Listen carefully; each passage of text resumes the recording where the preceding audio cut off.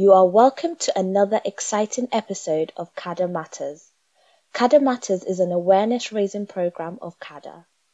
CADA is an acronym for Church Against Domestic Abuse, a UK-based charity working to prevent and end domestic abuse, especially in Christian homes. Listen to this episode with Gracilis so as to build healthy relationships and keep your home and relationships abuse-free. So viewers, like I said before, we have a guest here. I'm not the one on the hot seat, so I'm quite happy. I like it when I'm on this side of the this side of the equation. So we have with us today someone who I would leave to introduce himself, because I think that's going to be him doing justice to the job of introduction. For myself, I'm Gracilis. If you've never met me before, I'm the convener of CADA, and CADA is an acronym for Church Against Domestic Abuse. For some of us who have been watching the news, who have been following the story, some of us knew about the Johnny Depp story, and it's something that is quite passionate to our hearts here, because I know several times when I write things about abuse, I always get one or two people saying, Grace, it's not just the female, it's not just women that suffer, men suffer. And to be honest, I have known some men personally who have suffered from domestic abuse, and it seems like when women are the ones who are the perpetrators, they could be really nasty. And if we look at the story that has just come up, with the Johnny Depp old issue, I can tell you that if a woman wants to be nasty, she can take it to the even the devil will be afraid. So this evening we have with us a man to discuss, because we thought it would be appropriate for a man to be discussing this particular topic. And it's someone I met some time ago when I went to his own organization. Ladies and gentlemen, yes, put on your clapping in your house. Let's welcome Daniel. Daniel, please could you introduce yourself to our viewers tonight? Thank you. Good evening. My name is Daniel Alexander Yartey. I'm a social worker. I'm also a psychotherapist, but also I supervise people in the helping professions. I'm a big believer in the potential of us human beings, that we're all uniquely called to bring something very unique into the world. And my sort of calling is to help people draw out what is unique about them, but also support them to transform themselves into what they can uniquely contribute to the world and make the world a better place. So I'm pleased to be here, and hope that we will all sort of learn from each other as we have a conversation about a very sort of important topic, but very scarcely discussed. Because I think in general terms, domestic abuse is specific to women, and I think that's what the general population know. But a lot of men, like Gracilis said, also suffer abuse, and they're the very nasty hidden type.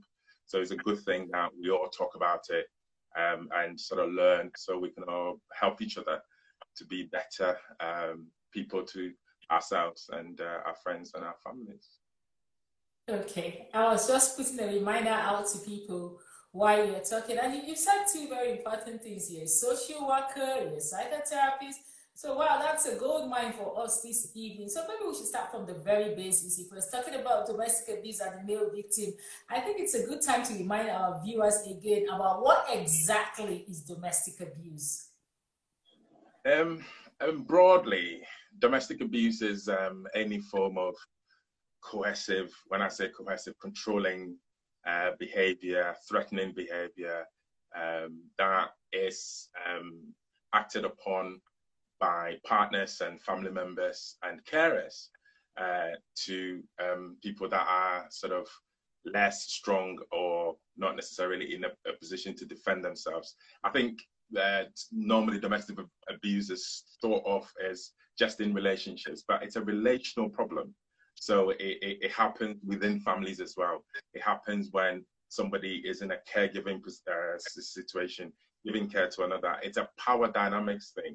So if somebody is in a more powerful position, they're able to take advantage of the less sort of powerful person in the relationship. So for me, when I say coercive, threatening, I'm talking about physical harm, I'm talking about sexual harm, I'm talking about intimidation, I'm talking about being afraid to be yourself in a situation where you think that if I am myself, somebody will bring me down. And it's almost this fear of being who you're supposed to be, because you think the other person might do something to you. Sometimes it's not just about doing the actions, it's about threatening it. So some people would be in relationships where they're not able to go out, not because the partner hasn't said don't go out, they're afraid of the repercussions of going out because that is intimidated into them. Sometimes it's about parents hitting their children or threatening them. It's about carers, somebody say who is looking after an elderly person, can take advantage of them, can threaten them, can hit them, can do not very nice things to them. And it is a combination of all of those things that is sort of put together simply as domestic abuse. But I think when you drill it down, it reaches very far within society. And I think sometimes it should be a pattern, because sometimes when an incident happens, it can be a domestic abuse incident, but it becomes domestic abuse when it's a pattern and it's consistent and it's been going on. Yes. Absolutely brilliant. That's something we've been saying here. You don't just have a quarrel with your husband and say it's domestic abuse. There's a pattern, there's an incident, of pattern of incidents. And we say that at the bottom line of it all, we've got a power and control dynamic and someone trying to control the other, be it in any form or in any way. I know most times when we talk about domestic abuse, we're always saying, oh, she, oh, she, oh, she, oh, she, oh, she. Can I just check with you? I know that most times we refer to the her as the victims of domestic abuse. Is that a misconception? And if there is, how common do we actually have men being abused, especially when it comes to heterosexual relationships? Okay, that's a very good question. And I think that's not spoken about enough. I think that happens, we say she a lot, and it is very easy to sort of assume that domestic abuse only happens from males to female, i.e. males are perpetrators and females are the victims. That is because within the statistics and within research, there is a very skewed, the data is skewed towards women suffering like death. So domestic abuse homicides and people dying from domestic abuse incidents has been predominantly women dying and or incurring very severe injuries. However, men don't also report domestic abuse incidents. There is a series of stigma in society that doesn't allow for that reporting. But I think there's also, this is going to be slightly controversial, but the feminist movement has turned domestic abuse into almost, I don't want to say weaponized it, but it's become, the research would look at the feminist, saying the male are patriarchal in society, the male are dominant. If you look at any sort of society structures and institutions, men usually have most of the power. So it's very easy for that sort of usage of power to control the lesser sort of females to be more visible.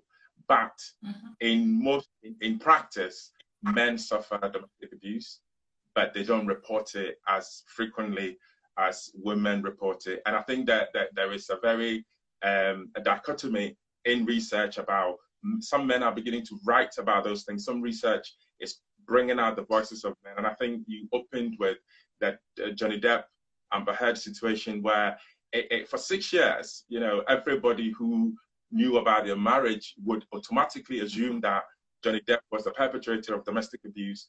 That issue was turned on its head when Johnny Depp decided to stand up and fight through a defamation trial, where information then, when you become an objective observer of that trial, you realize that actually he was more of a victim than Amber Heard was.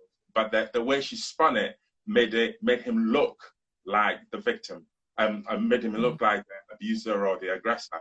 And I don't think it's helpful, because sometimes it loses the conversation and it becomes, okay, so those that want to continue with that sort of, and I think the Me Too movement it's a big backlash. When I've read articles about Johnny Depp, it's split between those that says actually men are always abusive and misogynistic, and then it's saying actually women should not be believed. And I don't think that's helpful at all, because that makes it difficult for proper conversations to be had and for support to be given to those that need it. Because those that are victims of DV do not have a voice. They are afraid to speak, both men and women. particularly men, Yes. do not have the voice to speak. So it doesn't help when there is conversations that says, oh, actually, I will not be believed because nobody will believe me, or don't believe any person. That doesn't help at all. So I think hopefully your show and other people's programs will bring a more sort of rounded, more balanced conversations to that situation.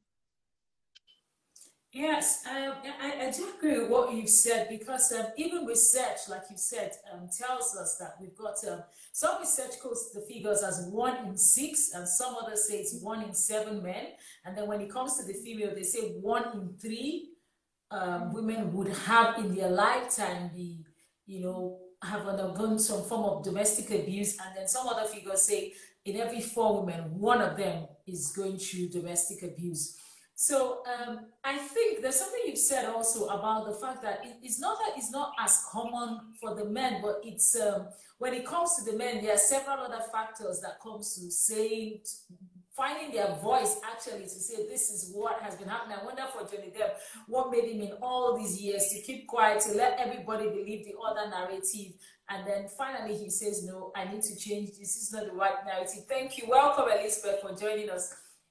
He decided to say this is not the right narrative. And I think that for that act alone, it's something that has, I believe, given a voice to some other men also. Because sometimes you most likely want to believe the woman, but if you've had some encounters with some women, when their husbands come and say, this woman this woman has been, you know for sure that yes, because one of the things I've discovered is if you are not pleasant, it's just a matter of time, it will show.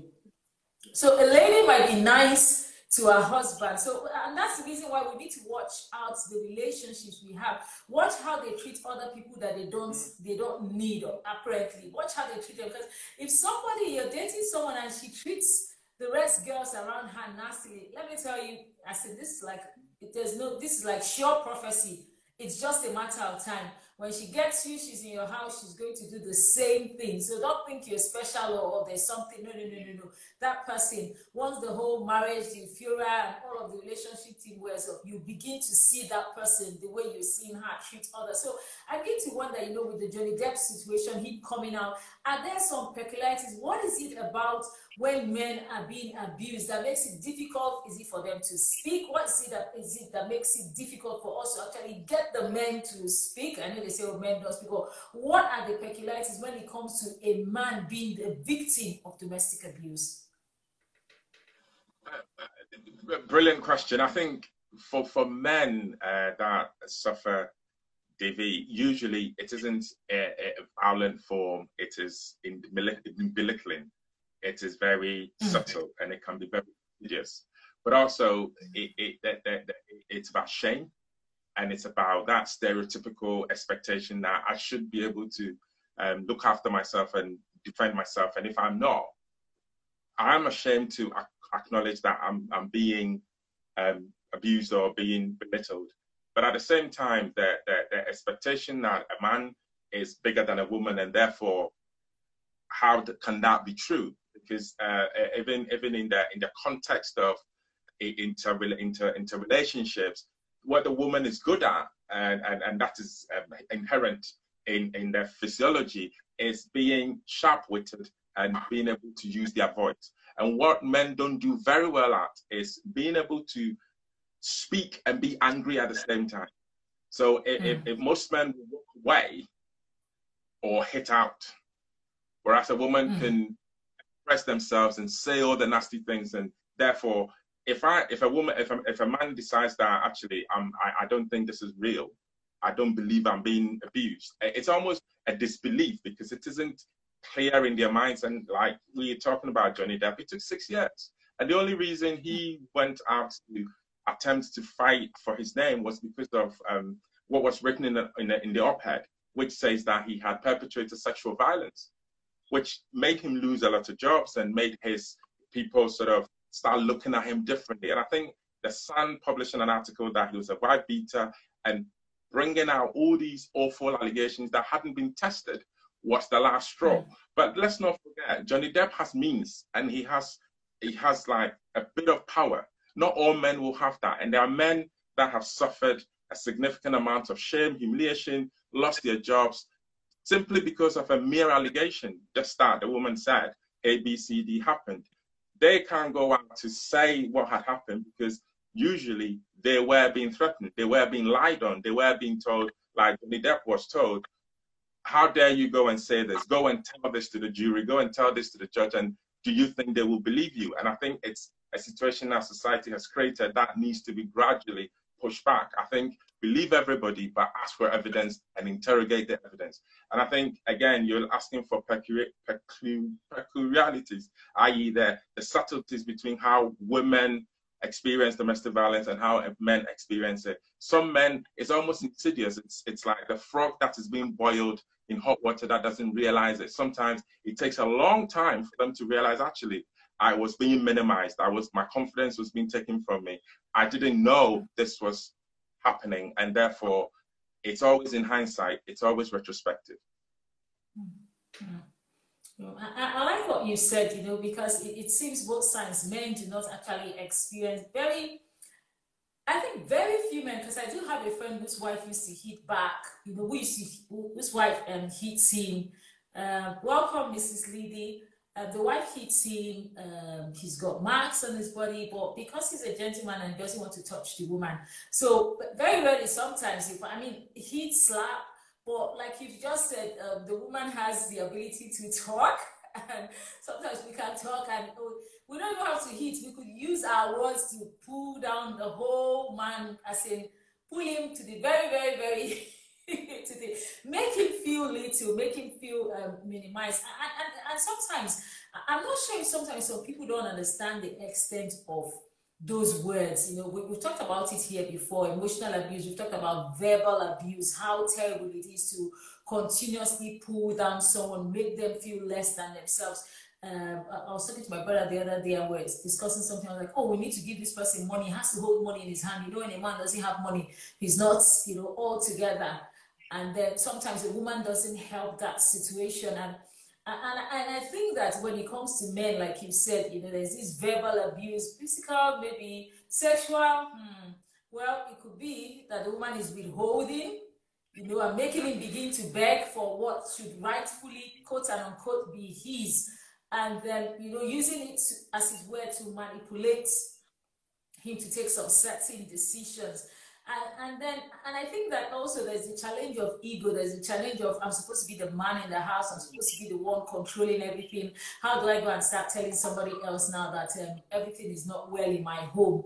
And then I think that's what makes some men in particular not come home every time on time. They just find them sitting down somewhere else till it's quite late because they don't just want that nagging and trouble. Someone was telling me recently about a man whose wife was really, really terrible. She just kept on and on and on. And he said one day, she didn't know he was moving his things out little by little. But one day, he just said to her, I'm going to throw the bin, wheel the bin out. And he wheeled the bin out. It's almost 7 to 10 years now. He's never returned because he was just like, I can't continue like that. And that brings me to, if a Christian man, begins to, I think we talked about the forms of domestic abuse. I believe you've answered that question. The forms of domestic abuse that male victims commonly face, I think is probably like the verbal, or do you have any other thing to contribute to that question?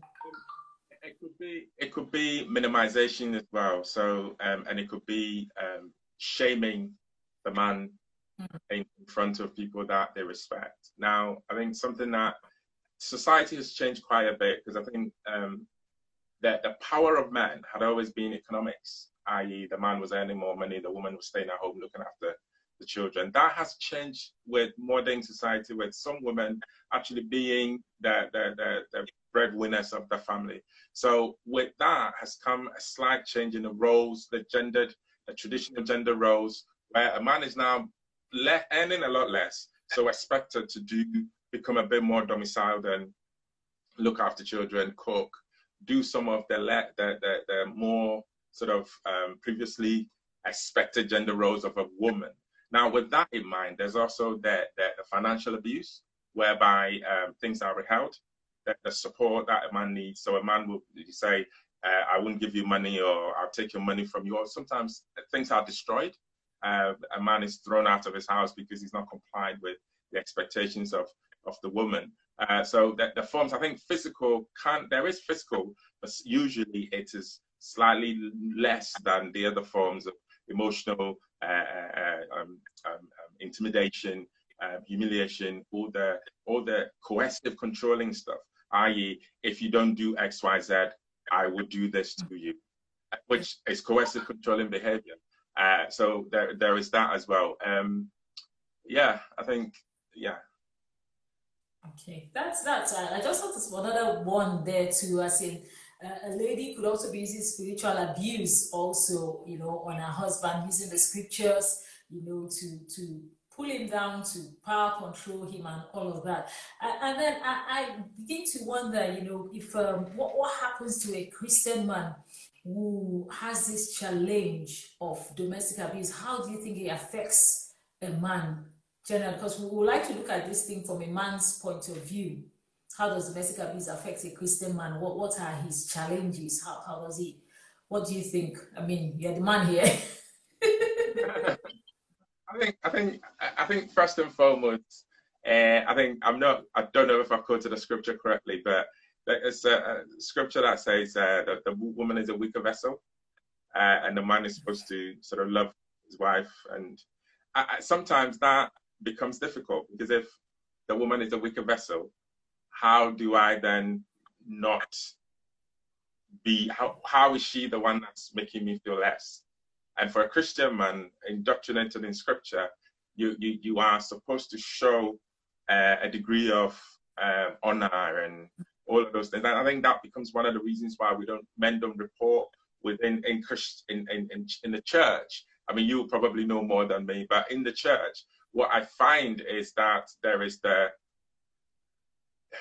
it isn't highlighted. There isn't, as the men are not given the refuge and the space to be able to express themselves, because either you're told to go and pray about it, or you're told to check yourself, because you could be the problem. How come your wife is doing X, Y, Z to you? What have you done? What's the devil using you to do? And like you said, from a scripture company, they could be using the scriptures. You see, because when you look at the church, that there is a very patriarchal system within the church where women support. The woman is the neck and the man is the head. But what we don't realize is the neck turns the head. So you could be the head and you could be the ceremonial head of the family, but you may not have any power. And without that comes the inability to have the support that's required. So in some ways, when you read scripture where Jesus fed 5,000 people, it delineates, fed 5,000 people, and then talked about women and children, which brings into question the expectation of men to be the ones that look after, the ones that support, the ones that stands in the gap. When you look at Hebraic, when you look at the Israelites in Egypt and in the wilderness, the men were called out as the ones that go to war, the ones that. So, and I think that aspects of that expectation of a man to be the visible head of the family, the stronger vessel, the one with the ability to endure, goes against supporting men, because the expectation is that you endure and you correct. But if you don't have the power to correct, how do you do that? How do you go back to your pastor to say, I don't even have a say in the house? How does that happen? And by the time, and a lot of men suffer illnesses, hypertension, high blood pressure, all of these cardiovascular diseases, because they're quietened and they're minimized and they're not able to express themselves. So for me, the church has a big role to play to level the playing field, whereby there is an ability for both men and women to speak about their issues. I don't know what happens in counseling, in sort of when people are being prepared to get married. I don't know. I think the structures and the manner in which those, when people are getting ready to become relational, it needs to change a little bit. It needs to recognize the shift in how society expects relationships to be, because women are becoming economically powerful. but also are becoming intellectually savvy, but also are becoming equals in relationships. The expectation that a man stands up and direct the wife, and that's not happening anymore. And I think a church should be able to do a bit of conversation, an open conversation, challenge ourselves a little bit to be able to speak to those issues. But for men in church, what they really need to do is to speak out. Find your pastor, find your male group leader, somebody that you trust, to go and speak about the situation. And also, if possible, if you're suffering from any form of domestic violence, the first thing you do is to separate yourself, because your health is important, your well-being is important, your safety is important. And I am thinking about children in this scenario, because what happens within families where there is domestic violence, whether it's a man perpetrating it or a woman perpetrating it, is that children get caught in the crossfire on so many levels.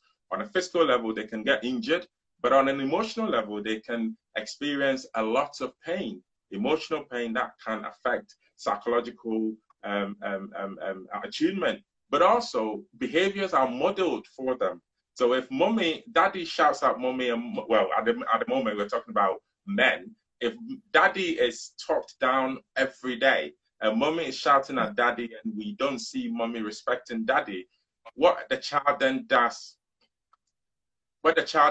is to start disrespecting daddy, and then that behavior extends into society, and then we begin to not raise our children in the way they should be raised. Our children start to suffer the pain of not being actually raised properly, but also can't have the right attitude to grow up in the way they should grow.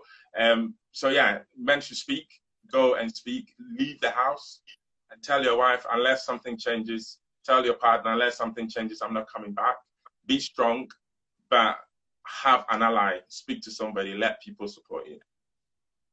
Okay, thank you so much. The thing is, you've already even started going into the next question I wanted to ask, and I think Mrs. Liddy is actually also asking that same question. She says, what practical advice can you give to a man going through domestic abuse that is not physical? What can they do to handle the situation when it starts, and so that it does not escalate, where the man does not want to involve the third party? Well, I will say something briefly before I go. One of the things we've said over and over again in this program is that domestic abuse always almost escalates, and there needs to be some form of intervention. This is not something you're going to be able to do sometimes on your own. Sometimes you would almost always need a third party. So depending on what this third party is, if you want this third party to be the pastor as a Christian, if you want this third party to be a counselor, someone neutral, domestic abuse needs intervention. And I think Daniel had already started answering the question, saying that you might have to separate to yourself, you will have to speak up. And I'll just leave him to tell us what are some of the, what can we do? As in, I'm listening now, and maybe Miss Lily is listening to me, and she's thinking of a man that she knows who is going through a domestic abuse situation. What are the things what can we do for them? And are there charities that are tailored towards men? Because when you want to pick up the phone to speak to someone, you want to speak to someone who understands where you are coming from. So if you can help us, Daniel, I know you've already started actually saying some of these things. If you could help us, what some of the practical things someone facing domestic abuse, what they should do, what steps should they take, and then also if you could also look at, I don't know what you want to do first, what we on the other end, what could a friend do, what could a sister do who is seeing domestic abuse occurring with a male partner? Thank you.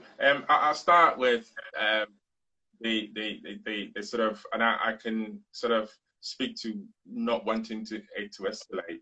And I suppose that is the trap, isn't it? And I like what you said about domestic abuse always escalate. The starting point of any disharmony in relationship is conflict.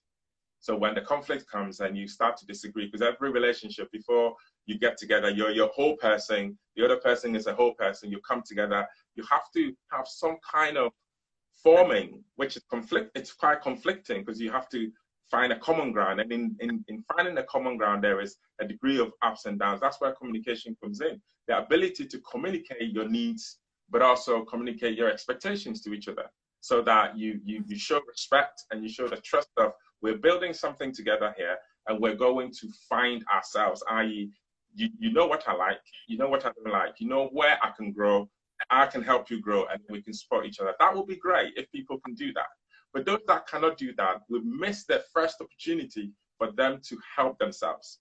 So then you're going into the second tier of it's gone up, it's escalated, there's been a minimization, I felt like I've been hit or something has gone on, we're not talking to each other, we are being mean to each other. The next step is to look for somebody who is trusting, i.e., and for me, I'm a counselor, I'm a psychotherapist, so counseling, I think, is a wonderful place for couples to go and have the capacity to see themselves through another person's eyes, i.e., because sometimes when you're in your head, everything feels right. You feel very justified in what you're doing, because there could be something that's triggering the behavior that is almost internal or you're not aware of. Therefore, going into counseling, and not necessarily Christian counseling, but couples counseling or counseling by yourself, to hear yourself, to find that sense of clarity about why that is happening. What is it? What impact is it having on me? Because sometimes when people feel threatened,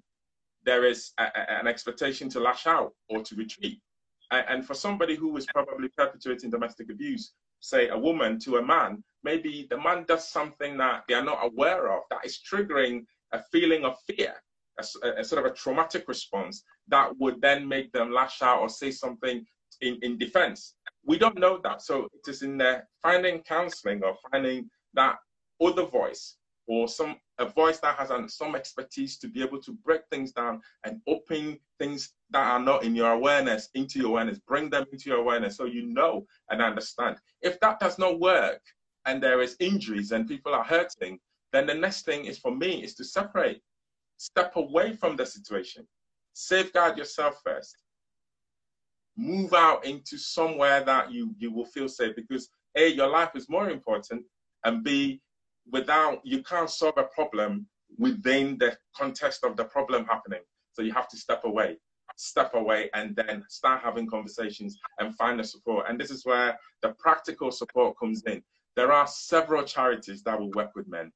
There are so many charities. Can has an advocacy service. Can has a counseling service.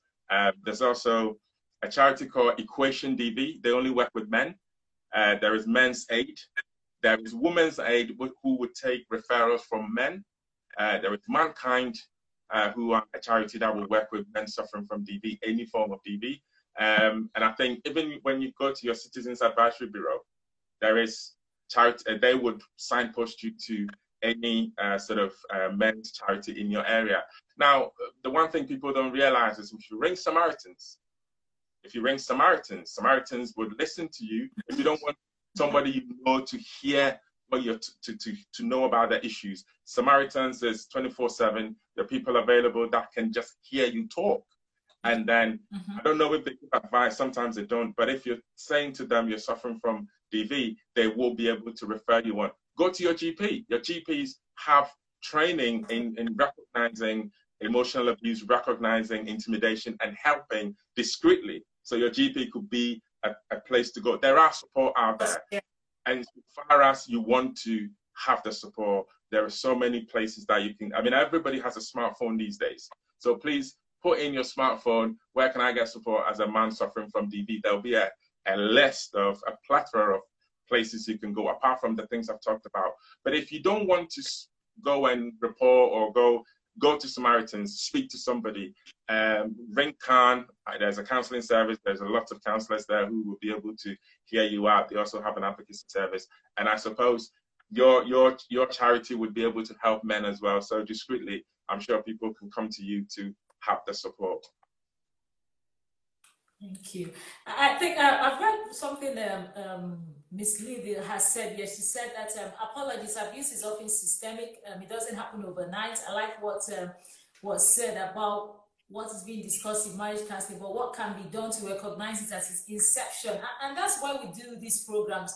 On this program, if you go down to our IGTV, we've talked a lot about the different types of abuse, financial, physical. We've talked about, we've actually talked about gaslighting, which is a very interesting form of abuse. We talked about several forms of abuse. And one of the first things we say is when it comes to abuse, the first thing you need to do is to recognize this is abuse and it is happening. Because if you don't recognize it, if you don't admit this is what is happening, if you're in a state of denial, guess what's going to happen? It's going to continue. So, and that's why we're doing this program. We're trying to raise awareness, trying to get people to be able to recognize this is what is happening to them.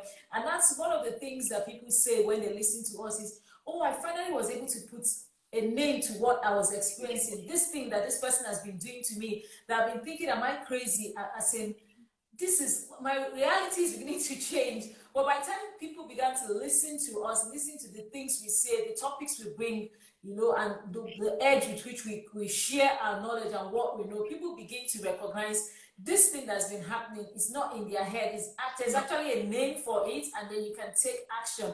And that's one of the things we've always said here. We've always emphasized the need to take action, the need, as it were, to seek help, not to remain. There are lots and lots of help around, so don't remain in silence. I'm sure that if you want to speak to Daniel, I'm sure that he's going to be able to speak to you. You can speak to us, and we can ask him. If you're a man and you think, oh, I want to speak to a man that understands, we can always nudge you, you know, in the right direction. He's here also he's a psychotherapist, he's also a social worker, to be able to help, because sometimes we suffer in silence because we don't know the help that is out there.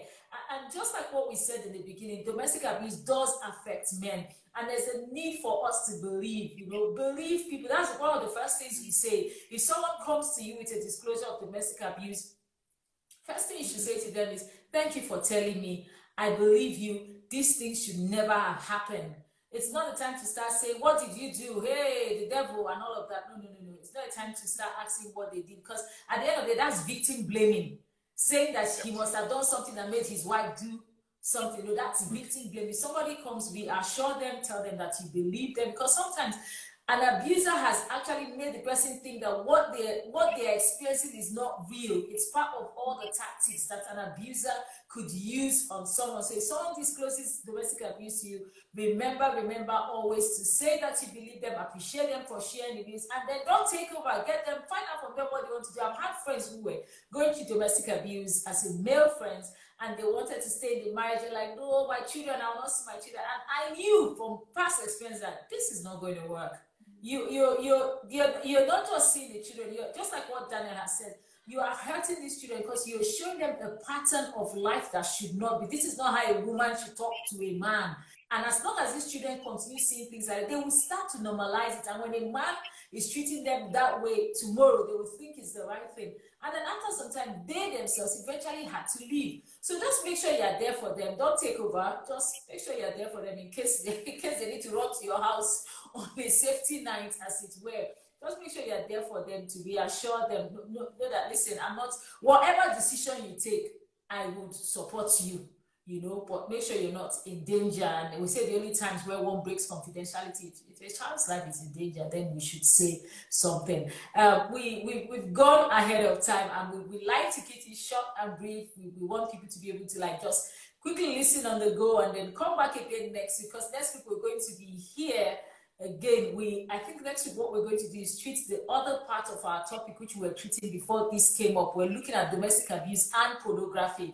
And next week we're going to be looking at what do you do when you have a disclosure of pornography? What do you do if your child has been exposed to pornography? What do you do if your spouse, you know, comes and says, I just want to confess, I've been watching pornography? What exactly do you do? Or how do you actually approach a spouse who is into pornography and you have discovered and they're trying to act funny about it? Those are the things we're going to be listening and checking out next week. But for this week, we want to say a very big thank you again to Daniel for agreeing to do this at the shortest. This is the shortest notice I've given anybody. Shortest, I confess. The shortest notice I've given anybody, and I was extremely pleased to hear him say he will come. So Daniel, we're very, very grateful. I think, Daniel, are you still with CAN? Yes, I do some counselling for them. I volunteer to do some. I think just before we go, I think you made a very, very good point about, and there's a good point in the chat about identifying what isn't right. I think every relationship is supposed to edify you and make you grow out the betterment in you, make you a better version of yourself. So if you're in a relationship and you're becoming less than who you believe yourself to be, that for me is a red flag. If you're in a relationship and you don't feel safe, it's about psychological safety. It's about feeling safe enough to be the best version of yourself. So those are the things you look for. And trust your gut instincts. Sometimes we don't give our gut feeling enough credit. When you have a gut feeling, trust that above society's expectations. And find an ally. Find somebody who believes you. Find somebody you can reflect things so they can take it out of your head and put it out and let it make sense through somebody's mind. And please, it's important to trust yourself, one, and two, to believe that you're worth a lot more than being minimized and being depreciated, because you've got so much to give out into the world. And if you stay in a place where you're being made less and you're being minimized, you won't fulfill your destiny and your potential in life.